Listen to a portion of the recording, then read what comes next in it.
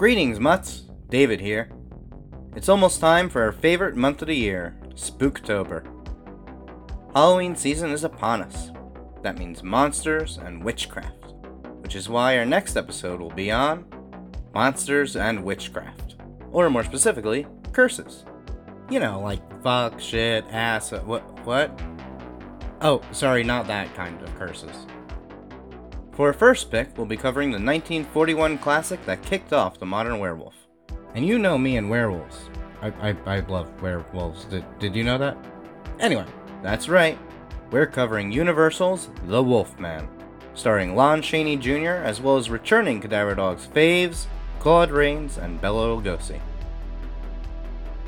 Then we'll be jumping ahead to the underrated creature feature revenge slasher B-horror legend, Pumpkinhead. Guys, the puppetry in this movie is just wow. If you haven't seen it, do yourself a favor. The Wolfman is available to rent on Amazon, Apple TV, or Vudu. Pumpkinhead is also available to rent, or can be streamed for free on Tubi or Pluto. Some achieve curses, and some have curses thrust upon them. But why do these myths persist?